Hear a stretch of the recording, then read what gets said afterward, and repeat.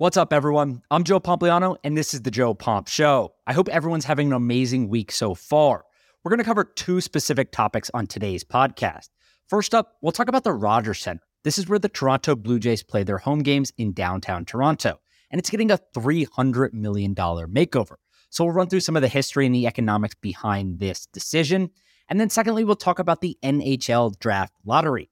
The Chicago Blackhawks won the number one overall pick for this year's upcoming draft, and it's already making a huge financial impact for them. I'll run through some of the numbers and explain why this matters. Let's get right into it.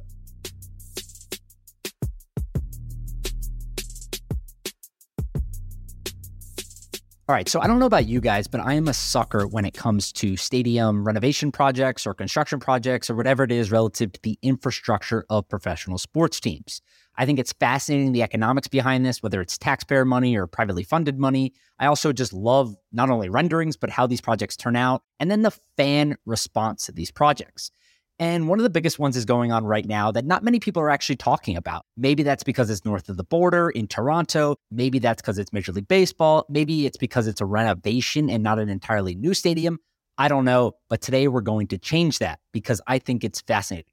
So the Rogers Centre used to be known as the Sky Dome. This was in downtown Toronto. It opened in 1989, and it's now known as the Rogers Centre. So this is where the Toronto Blue Jays play. And when this stadium opened, it was known as one of the world's most technologically advanced sports stadiums. Take the dome-shaped roof, for example. I don't know if you guys have seen this. If you have not already seen it, just do me a favor and Google really quickly after this podcast, Rogers Centre, roof opening or closing. It is absolutely fascinating. The dome itself is 8 acres big. It covers 8 acres. It reaches a height of 282 feet, and it has 4 steel panels that collectively weigh 11,000 pounds and can be moved within just 20 minutes by the push of a button. They uncover over 90% of the seats in the stadium, so you don't have a roof over 90% of the seats. And it was the world's first stadium with a fully retractable roof. Now, here's a fun fact for you. When this stadium opened, there was a 2-hour primetime TV event on CBC to celebrate the opening of the Sky Dome. It included songs written about the retractable roof. It was this huge thing. There was a comedy skit and everything. And the game actually got rained out because everyone wanted the roof open, the retractable roof, to see how it played, and it got rained out. But fast forward, 35 years or whatever it is, and this 65,000-seat stadium, formerly known as the Sky Dome, is not nearly as impressive. Obviously, the roof is still pretty cool, and the engineering behind it is awesome. But nothing else has necessarily changed, and that's the problem. Nothing has changed. The Sky Dome is now known as the Rogers Centre. It has been sold 4 different times since its opening in 1989, and its latest sale price of $25 million in 2004 represented just 4% of the stadium's $570 million initial construction cost. Now, the interesting part about this is the debt load that was acquired during the building of the stadium. The stadium was projected to cost about $150 million to build in 1989. $90 million of that, the majority of that project, was going to be covered by the Canadian government. Now, I don't know how much of you guys are familiar with the difference in governments and funding, but Canadians are not nearly as willing to do sports stadiums as America is, right? That's become kind of a thing of America, right? Taxpayers are going to pay for stadiums across the NFL, MLB, whatever it is. Canada, it's a big deal, right? They paid $90 million for the stadium, but the problem was it actually ended up costing $570 million. So again, the initial projection of construction cost was $150 million for what was known as the Sky Dome previously. It ends up costing $570 million to build, which when you adjust for inflation is $1.4 billion. Obviously insane. And what happened there was now they had $400 million of debt by 1993. So by the mid-90s, now the stadium has $400 million of debt. Obviously, the price is getting reduced and reduced and reduced because the equity value is declining. There's so much debt on this project. So eventually it gets acquired for $25 million. And when you actually look at the stadium, it's not that nice anymore, obviously. The outfield concourse was notoriously dark. People complained about it. Some of the seats didn't even face the stadium or the field. There was a serious lack of premium experiences. And look, it was just old, right? When you look at the new stadiums today, there is an emphasis put on the experience. They want things to be luxury. They want fans to have access to bars. They want checkouts. They want everything to be wireless. They want internet access to be there. It's like first class everything. And it's really hard to do with an old stadium that wasn't built for 35 years ago. So if you look at the oldest ballparks in Major League Baseball, the Rogers Centre is the 7th oldest ballpark in Major League Baseball. It's 34 years old. The oldest is Fenway Park, over 100 years old. Wrigley's also over 100 years old. Dodger Stadium for the LA Dodgers is 61 years old. Oakland Coliseum, we know what's going on there with Las Vegas. They're trying to get a new stadium for a decade now. That's 57 years old. Angel Stadium is 57 years old. Kauffman Stadium is 50 years old. Rogers, obviously 34. Tropicana is number 8, 33 years old. Guaranteed Rate Field is 32 years old, and Camden Yards is 31 years old. But here's the problem. Not only is the experience not great, but the Blue Jays are getting better. They have a really good young core of players, and their attendance was up 50% last year. So the year prior, they had 1.75 million fans visit the stadium. Last year, they had 2.65 million. So an increase of almost 1 million fans last year, 50% increase in total attendance. And what do you need? The stadium needs to be better, right? People want a good experience when they come to the ballpark. If you want to sell out tickets, if you want to sell out sponsorships, if you want the team to be rocking when they're at home, this is an important part. So rather than building a new stadium, the location's quite good and everything else, they're going to do a renovation. This is ongoing right now. Most of it is actually already done. It's a $300 million renovation in total. The first phase out of the 2 phases has been completed, and the second phase will be done by 2024. These updates include a whole host of things, but I'm going to run through a couple of them just to give you an idea. The new stadium update is going to have a 7,900 square foot weight room, which is 3 times the size of the old one. This weight room is going to include a bunch of different things. It has everything from pregame strength and recovery areas. It has a cardio room. It has soundproof recovery rooms. It's got everything a player could imagine. It is state of the art. In the newsletter today, you will see pictures of the weight room. It's absolutely incredible. It's unlike any other Major League Baseball team today, and it looks great. They're also building, and they've already built, a raised bullpen with new warm-up areas. And the interesting part about this is that the fans are right on top of this. The fans are literally feet away from the visitors' bullpen. Now, look, there's a bar right there, too. This could eventually cause problems. But it's interesting. It's unique in this experience that I've never seen at any other stadium outside of some of the older ones, right? But there's also a new seating area for players, so you can sit kind of underground with a field-level view of the game. It's indoors. It's different, and it's really cool. It looks really nice. Outside of that, they're also building a new spouses lounge and a 2-story playground for the players' kids. So this is just an area basically where the families of the players can hang out. It's indoors again. It's really, really, really nice. It has a feeding station, nap rooms. It has a 2-story tree house. It has a TV area for the older kids. And obviously the spouses lounge, which is where the wives and girlfriends and stuff hang out. So these updates are reducing the capacity of the stadium by 7%. So the capacity is moving down to 41,500. You're giving up 7% of the seating in the stadium. But more importantly, it's going to take one of MLB's oldest ballparks and turn it into one of their best. Again, the newsletter today is going to have a bunch of pictures, so you can head there if you want to see the visuals of this stuff. I highly recommend checking it out, even if it's just the pictures. You can look at the video of the actual stadium today. It's a drastic difference. It's going to be really, really, really nice. Now, one of the interesting things about this is that the Blue Jays are upgrading everything. Their spring training facility in Florida is now one of the best in baseball also. I tweeted about this, I think it was either last year, maybe in 2021 when it was actually updated, but they used to have one of the worst spring training facilities in all of Major League Baseball. It was like 4 to 6 fields. The grass wasn't even well kept. The facility was terrible. There's a famous Google Earth shot of the fields that it just makes it look terrible. It looks like a high school facility or somewhere you would play travel ball at when you're like 10 or 15 years old. It looked awful. They just built a brand new one. It's in the state of Florida. It was actually subsidized by the local government because they signed a deal to stay there for 25 years. They're going to be playing their games there. They'll practice there. It has a 115,000 square foot building. It's on 65 acres.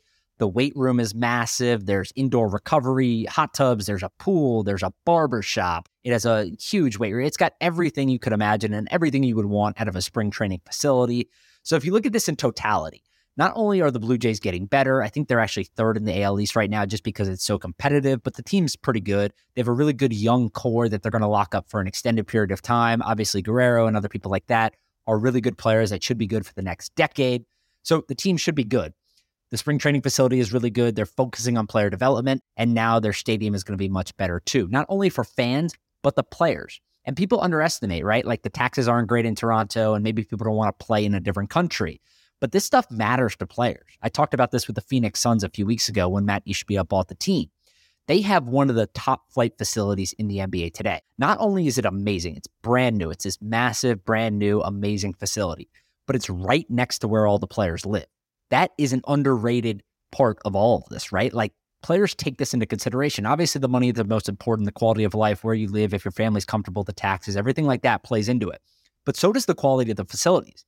One of the things I always gave the New York Knicks crap about was that the facility's I think it's in Westchester. It's like north of the city by like upper New York and Connecticut even. And players that live in the city, none of them live in the city because you have to commute to the facility and then you have to commute to the games. It's pretty far away. Take, for instance, the Brooklyn Nets, who their games are in Brooklyn and their practice facilities in Brooklyn. So Kevin Durant, when he was playing on the Nets, he actually lived in New York City and he would commute, 10, 15 minutes outside of the city into Brooklyn to go to practice and play games. And it's drastically different for players. And I think that what Toronto is doing is really smart because now you're not only focusing on the fans, but the players are going to enjoy this stuff too. Their families are going to enjoy it, and it's going to up the experience for everyone. But more importantly, the economics behind this is pretty fascinating. The $300 million is 100% privately financed. Like I said before, the Canadian government is not paying a dollar, not that they would anyways, but all $300 million is privately financed. And if you look at a renovation compared to building a completely new stadium, Toronto is actually getting a pretty good deal here, right? The new stadiums that we've seen either proposed to be built or be built are anywhere between like 50 to nearly 100% more expensive than what Toronto's doing. If you look at the new ballpark that the Athletics want to build in Las Vegas, they're saying that's going to cost $1.5 billion. The Texas Rangers just built a brand new stadium called Globe Life Field by Populous. That was $1.2 billion, opened in 2020. Truist Park in Atlanta was $1.3 billion. Lone Depot Park in Miami, $630 million. That opened in 2012, right? Inflation has obviously changed drastically in the last decade, so that would be considerably more too. Even Target Field in Minnesota was $555 million. Yankee Stadium, which opened in 2009. It's crazy to think how long ago that stadium opened. $2.3 billion. Citi Field with the New York Mets also opened in 2009, $830 million. Nationals Park, $700 million in 2008. So again, these stadiums are anywhere between like 2 to 3 to 4 times more money than the renovation of Rogers Center. Obviously, you're getting a brand new stadium, right? Everything is different. The infrastructure is better and so forth. Globe Life Field is one of the nicest stadiums I've ever seen. It's absolutely incredible. They just built a stadium in Japan too, Populous. They're the architecture firm that does a bunch of NFL stadiums. They've done Premier League pitches and stadiums over there. They've obviously done Major League Baseball stadiums. They do an incredible job and it looks great. But on a bang for your buck basis, $300 million for what Rogers Center is attempting to do right here is pretty damn good, right? You're not displacing the team. Is open up this year. The next phase of the renovation is going to be done by the 2024 season. And it's really impressive. Like I said, I recommend everyone checking it out. I geek out on this type of stuff. I love these projects, not only the money behind it, but I love looking at the pictures. I love seeing kind of how this stuff changes. Sports has changed over the last few decades. It's an entertainment business today. Fans want premium experiences. They want luxury experiences. They want options at other venues. These things are based on entertainment. They hold concerts. They hold conferences. They hold other events. Right? If you look what's happening in Nashville, they're building this brand new stadium. It's going to be the highest paid public funding ever used for a U.S. sports stadium. And they're doing it because they want to host a whole other thing of events, right? They're going to have the Final Four. They might have a Super Bowl. They're going to do all these different things because they're building this new stadium. It's an economic driver for everything else in the area. And if you don't do it as a city, someone else will. There is a fixed supply of the number of major league teams. There's a fixed supply of professional sports teams in the U.S. in general, and all of these cities want them. So kudos for Toronto to getting a deal done. They are going to make the stadium much nicer. It's already much nicer. The fans are enjoying it much more, and I'm sure the players are too. This episode is sponsored by SoFi. SoFi is the all-in-one finance app helping you bank, borrow, invest, and save. SoFi's mission is to help members achieve financial independence and realize their ambition, all in one app. It's the single app you need to get your money right. I'm a SoFi member, and I love it. SoFi is legit, and they comply with the strict regulatory standards of the FDIC, so you can be sure that your money is safe.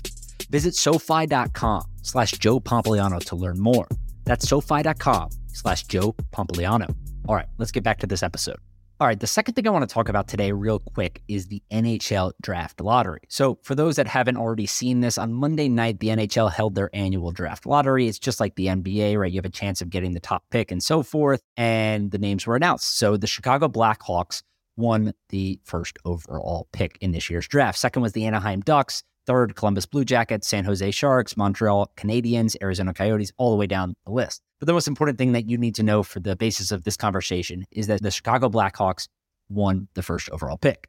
And that's especially important this year because there is a generational prospect coming to the NHL next year. Connor Bedard is a 17-year-old who has put up one of the greatest junior hockey careers ever. He literally had 100 goals in 83 games across competitions this year, and he is absolutely on fire. He scored 143 points, 71 goals, and 72 assists in 57 WHL games this year. That's the most points per game averaged by any WHL player since 1991. He also led Canada to a gold at the World Juniors this past winter, scoring 23 points in 7 games. It's absolutely incredible. Even today's best players like Connor McDavid and other people like that are saying that he is a generational prospect. People should be excited about him. He could potentially be one of the best players ever, and he will undoubtedly be an amazing talent right when he gets to the NHL. He has the skill set today to do it. He's only 17 years old, and he should be extremely exciting. The point about this, and me talking about this specifically, is the business behind this move. We talked about it the other week when Aaron Rodgers got traded to the Jets. What did we say?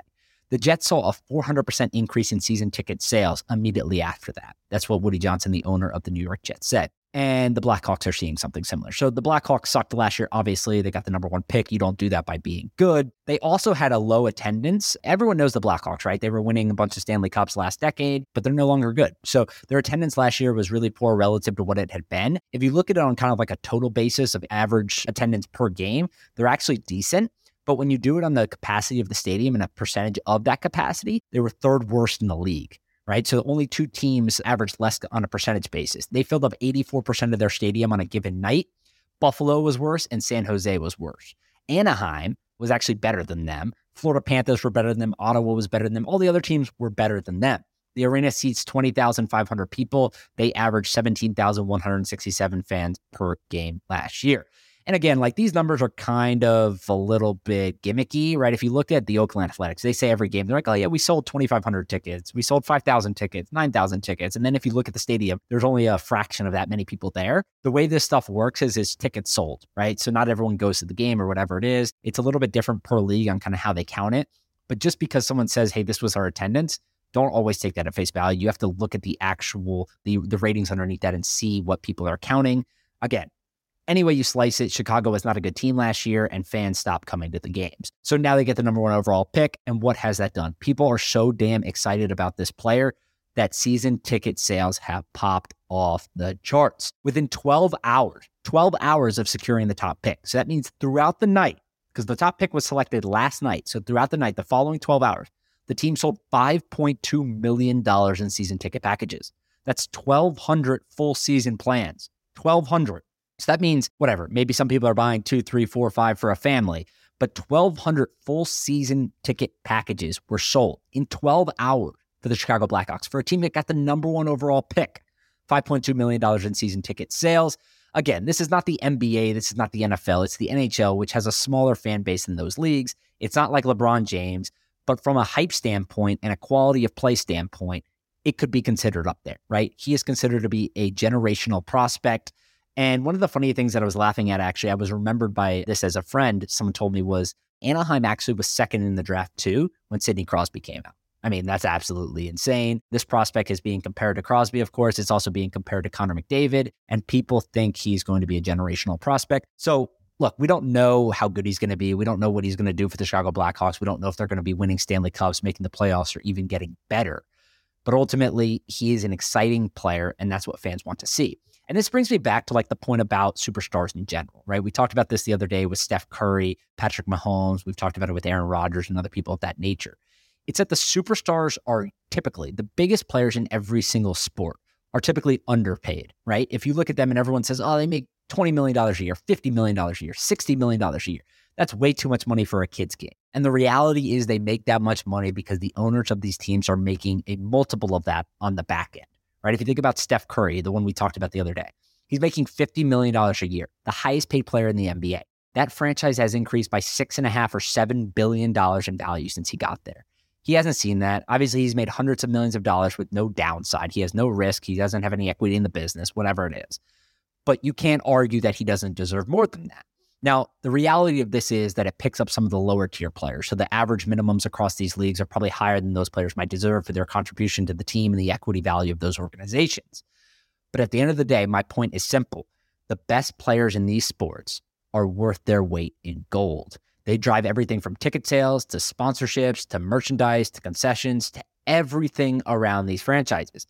And when you look at the NHL specifically, it's really important. And that's because they derive, I think it's like 40 or 44% of their revenue comes from ticket sales. So when you're the Chicago Blackhawks and your stadium's empty last year, you're making drastically less money than you are in a good year. And the fact that you're able to sell $5.2 million in season ticket packages, which includes 1,200 more people in those seats every night, that's huge, right? If you just looked at their attendance last year, which again was 17,167, with 15 extra, or 1,200, or even 1,000 extra people, you're now at almost 90% capacity, up from 83% capacity. So again, this makes a drastic difference. It hypes all the other players up. The atmosphere gets better. You're not only selling more in tickets, but you're selling more in merchandise. You're selling more in concessions at every game. The sponsorships are worth more because more people are at the games. Again, everything changes when you get good players. Just look at Pittsburgh, the run that they went on. They built one of the best fan bases in hockey. You could argue that it was better, good, whatever it was before Crosby. But Crosby, Malkin, all those guys built a dynasty there for a long period of time. They were making the playoffs every single year. Their games were selling out, and they built one of the best fan bases in hockey because the team was good. I am always a fan of make the team really, really, really, really good, build it into the community, and good business will come from that. I think Matt Ishbia in Phoenix is doing that. That's the approach he's taking. He has already said, I want to own this team for the rest of my life. My point is to build a community, to ingrain this around the fans, build a fan base as big as I possibly can, and the money will come from that, right? We've already seen it with what he's done on the RSN side, the regional sports network side. They terminated their deal. Actually, it was done, so they didn't terminate it, but it ended. Diamond Sports had the right of first refusal, or the right to negotiate a new deal, and they said, screw you guys, we're going straight to free TV, so it's no longer going to be on cable. If you have local television, you can watch their games for free. And part of this is like, okay, you guys are trying to get some good PR out of this. You're not able to sell this to anyone else anyways. There's no other bidders in the market. No one's going to pay you a considerable amount of money for this. The RSN business is relatively nascent right now. It's dead. It's dying. And you're now doing this to save face. It's going to open things up. But the end goal is simple in my mind, right? It's like, let's expand the audience as big as we possibly can. Let's bring as many people in, and let's really build this thing from the ground up. And then there will be a bunch of different monetization options from there, right? You can sell different things. You can do different partnerships. You can do sponsorships. You can even do a media deal eventually. And my guess is they'll do some of that stuff, right? Like maybe they don't make the games on cable free forever, or on TV forever. Maybe they eventually buy a network and start streaming the games themselves. I know some NBA teams are currently looking at doing that and will probably do that if their RSN deals go south. So again, this stuff is changing by the minute, but the overarching theme still holds true across sports, right? The sports business is booming right now. Athletes are getting paid more than ever. Fans are attending more games than ever. Viewership is higher than ever across virtually every major professional sports league. And the players are driving all of this. And we've already seen it. Aaron Rodgers, a freaking 20-year veteran in the NFL, is doing this. And it's the same thing with a rookie who has not even been drafted yet. Everyone's already just presuming he's going to go number one overall. He has not been picked. He's not in the league. He has never played a game. He could get hurt tomorrow, but he sells tickets today. It's really, really, really impressive, and it's fascinating to me. As always, I hope you guys learned something with this podcast. Again, I do 3 of these every single week, so make sure to subscribe to the feed on Apple, on Spotify, on Google, wherever you're listening to this podcast, and share it with your friends. Please do me a favor also and review the podcast. Leave a review, rate, review it, etc. Let me know what I'm doing well, what I could be doing better, and so forth. I am committed to doing this for the long haul. This stuff I love. So I will be here every week, 3 times a week, giving you the most informative information in the sports business. Again, I hope everyone has an amazing week, and we will talk on Friday.